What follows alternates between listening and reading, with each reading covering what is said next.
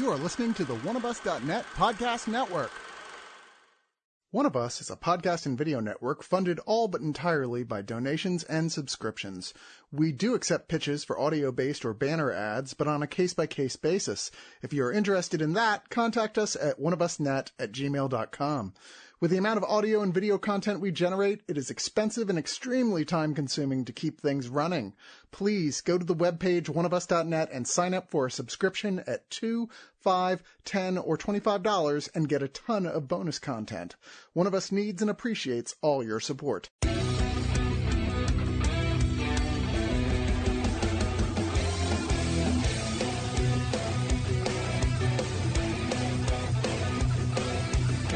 Tonight's the night. 9 years after the end of Dexter Morgan's life in Miami and 8 seasons of one of the most successful and acclaimed Showtime series ever, The Dark Passenger has returned in this 10-part miniseries and true final season.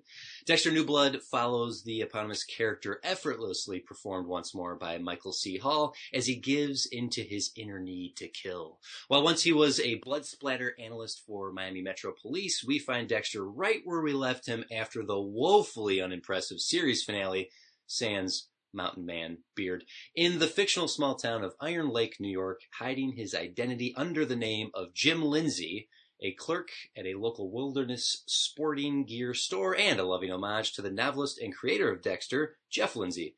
Dexter has a romantic relationship with the town's chief of police, Angela Bishop, and has been successfully suppressing his vigilante serial killer urges. Dexter's deceased sister, Deb, has replaced their father, Harry, as an imaginary presence he often speaks to. And in the first episode, his estranged son, Harrison, arrives unannounced with mysterious motives. Meanwhile, a string of incidents around Iron Lake causes Dexter to fear that the dark passenger within him, and potentially within his son, will reveal itself. I am TC DeWitt of the Screener Squad, and I am ready to take my chances with the return of Dexter, with a hope and a wish that it makes up for past mistakes, along with my bloody good friends, Doggett, Darkly Dreaming Doggett, Spider Mike, Howdy. and Ryan. What's up, everybody? Well, Squad, has Dexter redeemed himself, or are we putting him on his own kill table? Let's do this. When they announced this miniseries, I was so hesitant because the last, how many seasons would you say when Dexter started being bad? Season 4, The Trinity Killer, is the peak of this series. For sure. Season 5's good, though. 5, in hindsight, wasn't bad. It's just that after the high of Season 4, everyone is expecting 5 to be like an even higher peak.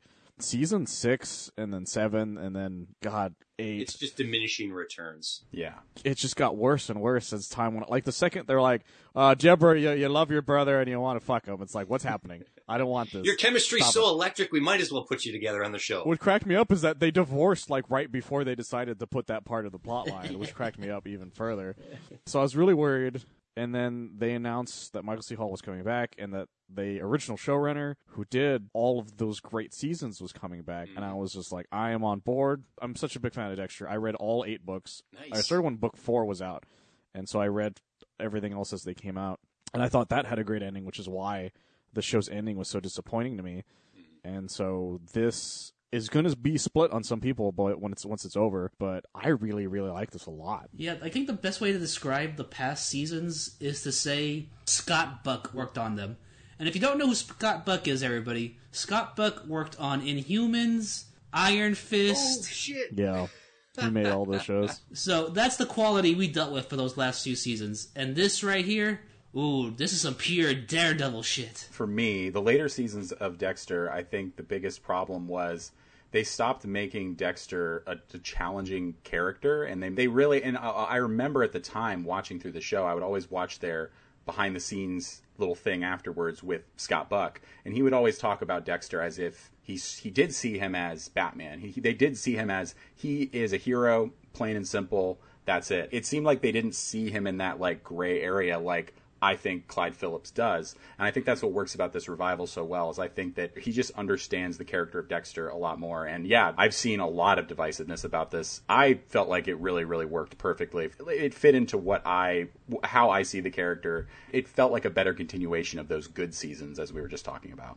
They didn't backtrack. They didn't take back what had happened. They committed to Deb being dead. They committed to him fleeing up north and picking him up where we left him off after the fact. They committed to him not giving a shit about his stepkids. Yeah.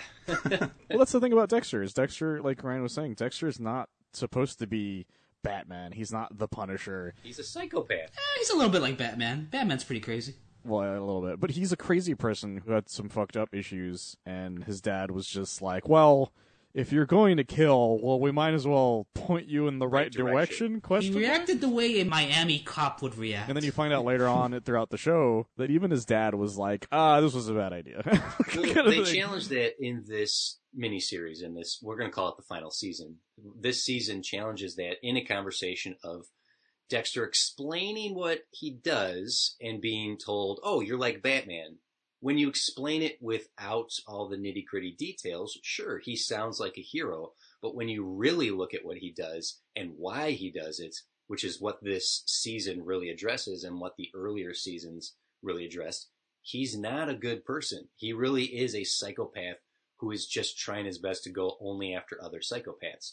But he trips up and he makes mistakes. And the tropes of the Dexter series, each season, it's always a matter of, okay, when's he going to slip up? What mistake is he going to make? And when is this Jenga tower going to come crashing down? And the tension of the series at its best is always that, ooh, skin of your teeth, are you going to get away with it right here? And this whole season does that really well. I really think Clancy Brown plays the villain in this, and I think he's a good counterpart, a good antagonist to Dexter. And I think there's only one episode where it sags just a little bit, but it's just that lead into the final couple episodes that every Dexter season has. And what I loved about it so much is it really felt like, I say this in a good way, I could see someone saying this in a negative way, but it felt like a greatest hits of Dexter. It felt like they took a little bit of the first season and some elements of the second season and him being on the run, not to spoil too much, but obviously like that's an element of this season. The third season with Miguel Prado, and then obviously Clancy Brown's villain was kind of had a little bit of Trinity Killer in there. And yeah, I think it all worked well. I think that Clyde Phillips, in hindsight, after how long it's been, I think he was able to look back and see what worked well about the show and fixed it, at least for me. I really thought this was a much more satisfying way to end this show, and it did it for me. It really does take some of the best parts. It's very subtle, like the fact that Dexter's really into older serial killers. That's something he's interested in, and it's cool that the last villain he deals with is another serial killer who's gotten away with it for so long.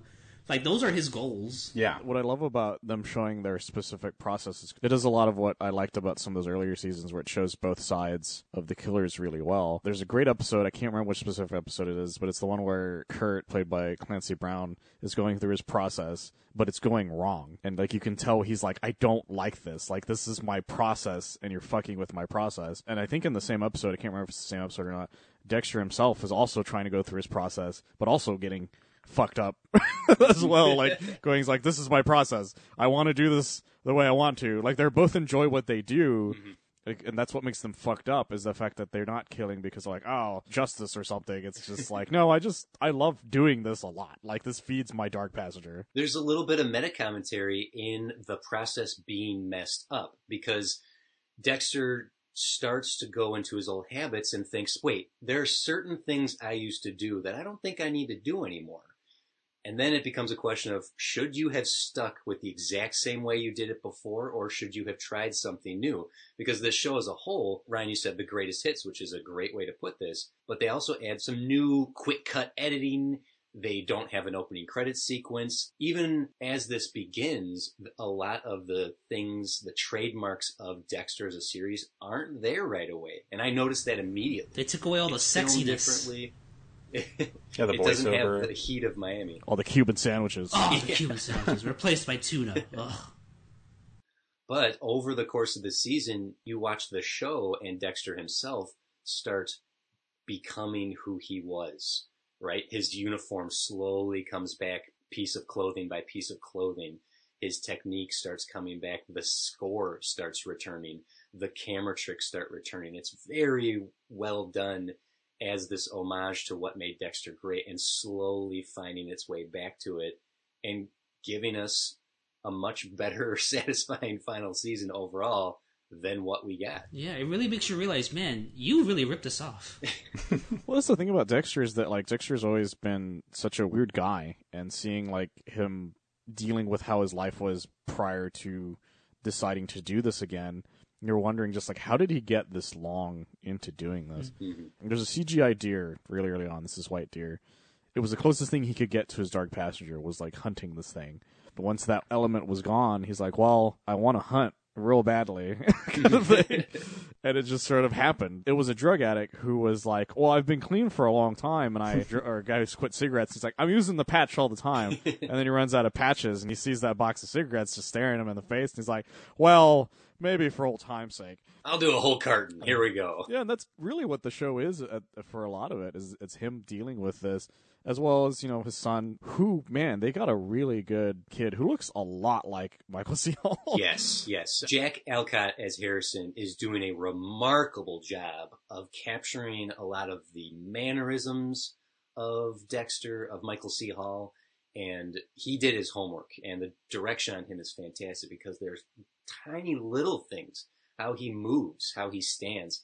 They comment on how he eats. Dexter even says, wow, he eats like me. Yeah. That's an easy one. But there's a bunch of little things in how Jack Alcott moves when he's questioning why he is the way he is, if he's the same as Dexter or not. There's some really fine performance from Jack Alcott. Yeah, there's a subtle thing they do with that character, which is they avoid making the audience hate how kind of shitty he is sometimes. Like, we were talking about The Flash a while ago, and I was thinking about, like, Wally West in that show, and how for the first 2 seasons he had, like, this major chip on his shoulder towards his dad. And Harrison had it too, but, he had a right to, and also Dexter kind of sucks and he abandoned him and his brother and sisters. And the way they stage all that is, like, there's never a point where you're ever, like, against him. Besides, the points where it's like, I think this kid might be crazy. I was very relieved that he didn't suck, because you add a kid to a show and he's a teenager, but this could have gone a Riverdale direction, and I was so glad it did not. He holds his own and he fits into Dexter's world as a character, as a series, like he'd always been. He spoke Spanish. He spoke Spanish, yes.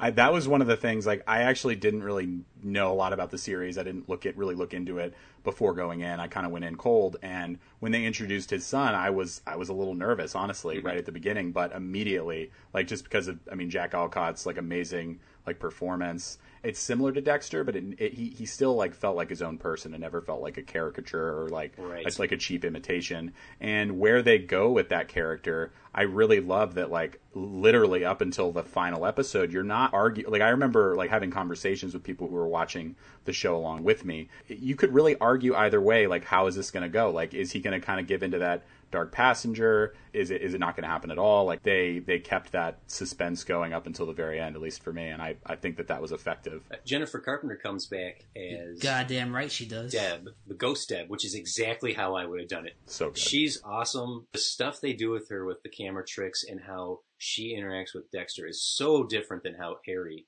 interacted with Dexter. Harry was always distant from Dexter whenever Dexter spoke to the ghost of Harry. And Deb is in Dexter's face.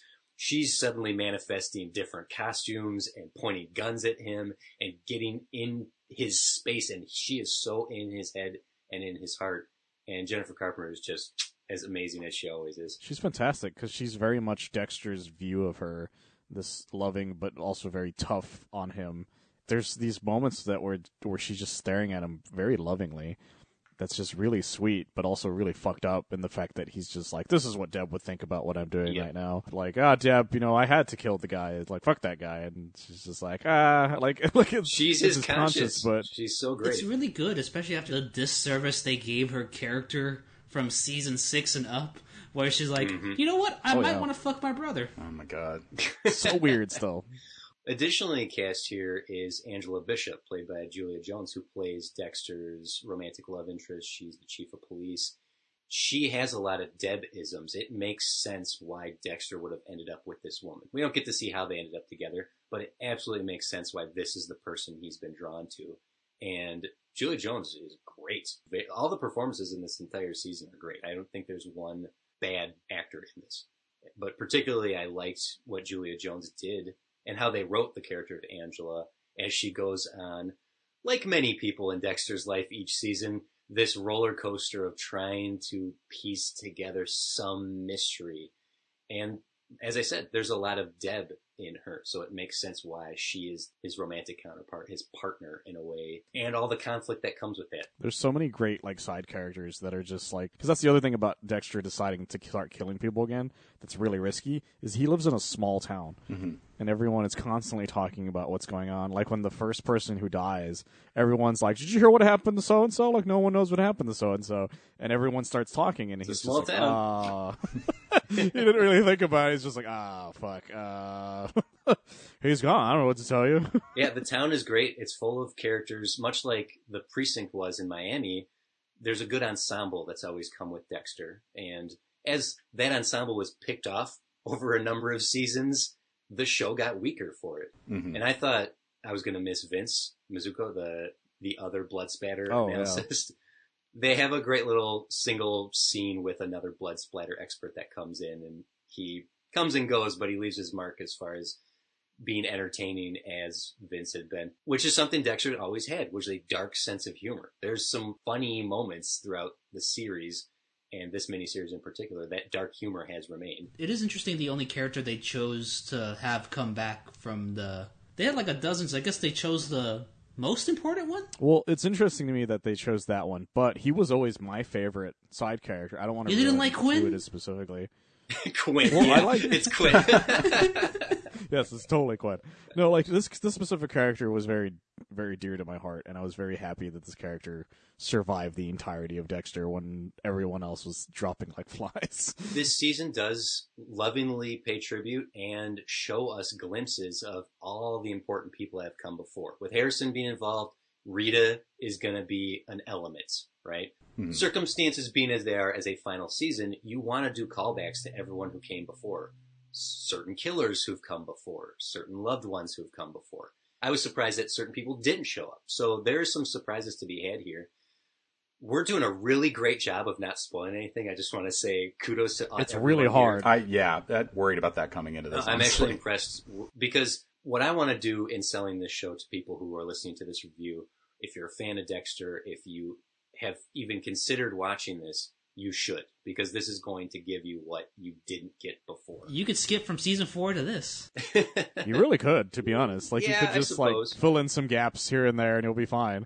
There's not a lot of flashbacks to the other seasons. That's true, yeah. But even my girlfriend watched the show with me, and she had actually not seen previous seasons of the show, and I gave her like a quick little recap, but she was thoroughly entertained all the way through as well. So I think it could work in that way too, if someone wanted to. That's what fine television should do. It should be able to stand on its own and only be better for having seen stuff that comes before. Ooh, we haven't talked about the true crime podcaster. I liked her. Oh, yeah. Molly, the murder, fuck, kill. Yeah.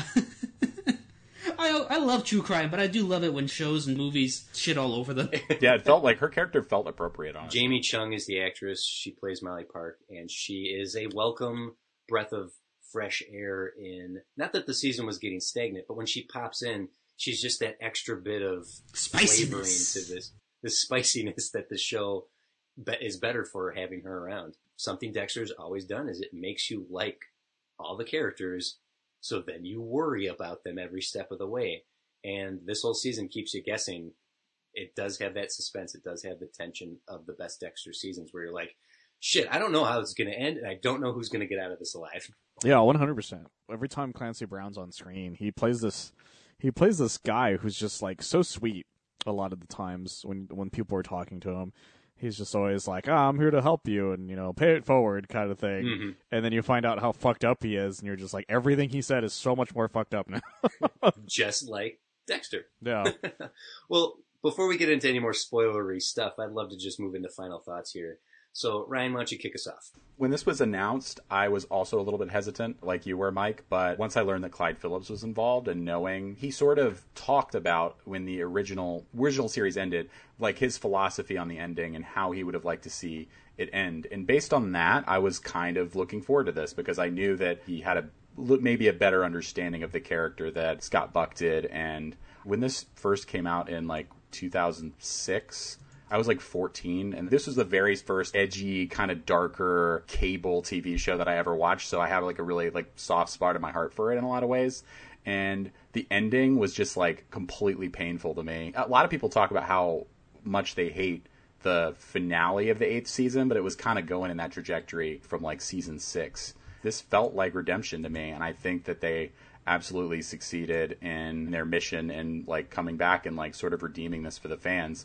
Now, it definitely does suck that there are a lot of people who don't feel that way, but I think it nails the characters and it just the character of Dexter, and I really enjoyed it. I'm going to give it 9 out of 10 goats named after famous painters. Dog it. Well, guys, I have a very similar story, except I started watching Dexter when I was 11, and I feel like it's shaped and formed me in different ways. Uh-oh. But besides that, I really dug this season. And Michael C. Hall, I don't see him in enough stuff, but when he pops up, he's always great. And one of his best roles, of course, is from 6 Feet Under. But the second best role he's ever done is Dexter Morgan. And he's as fantastic as ever in this. Unlike shows like You and stuff, what works in Dexter is that Dexter is an interesting character, and all the characters surrounding him are also just as interesting. You can feel the consequences of every one of his actions in every episode, the ripple effects and everything. This is just something everybody should watch. You don't need to watch, seasons 5 to 8. Just skip from 4 to this. You will have a great time. I would give this 9 out of 10 guns Dexter sold all over town. All right, Spider Mike. Yeah, this season is amazing. Like, the show itself, I discovered when I was, I think, 18. It was my friend's birthday. Somebody in his family gifted him the first couple seasons on DVD, and he's like, I've never seen the show in my entire life. Like, they just gave it to him for some reason. I was like, that's weird. Should we watch it? He's like, yeah, I guess. And we watched it, and I was like, oh my god, this show's amazing. And then I kept watching it. And then after season 4, I'm like, that was amazing. I can't wait what happens next. And then 5 was like, it's, it's a little airborne, but it's still good. It's still good.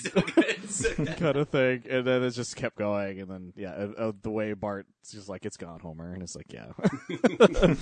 It's long gone. And I just felt bad, and I hated it. But I loved the books. I pre-ordered them as they came out. But yeah, I loved it. I loved everything about it. So when the show ended and the book series ended, I was like, man, I don't have anything else Dexter related. And then Marvel came out with a small limited comic book series based on the book version of him where he goes to Australia, which was also really good. And I was like, okay, now I don't have anything left. And so when they announced this, I was like, man, I want this to be good so bad because I miss this character so much. This is the series finale I wanted. This ending is going to split some people. I thought it was great personally. The book, it's not as spectacular as an ending as the book, I guess is a good way of putting it. But it's exactly what would happen to Dexter eventually. I'm 100% glad with it.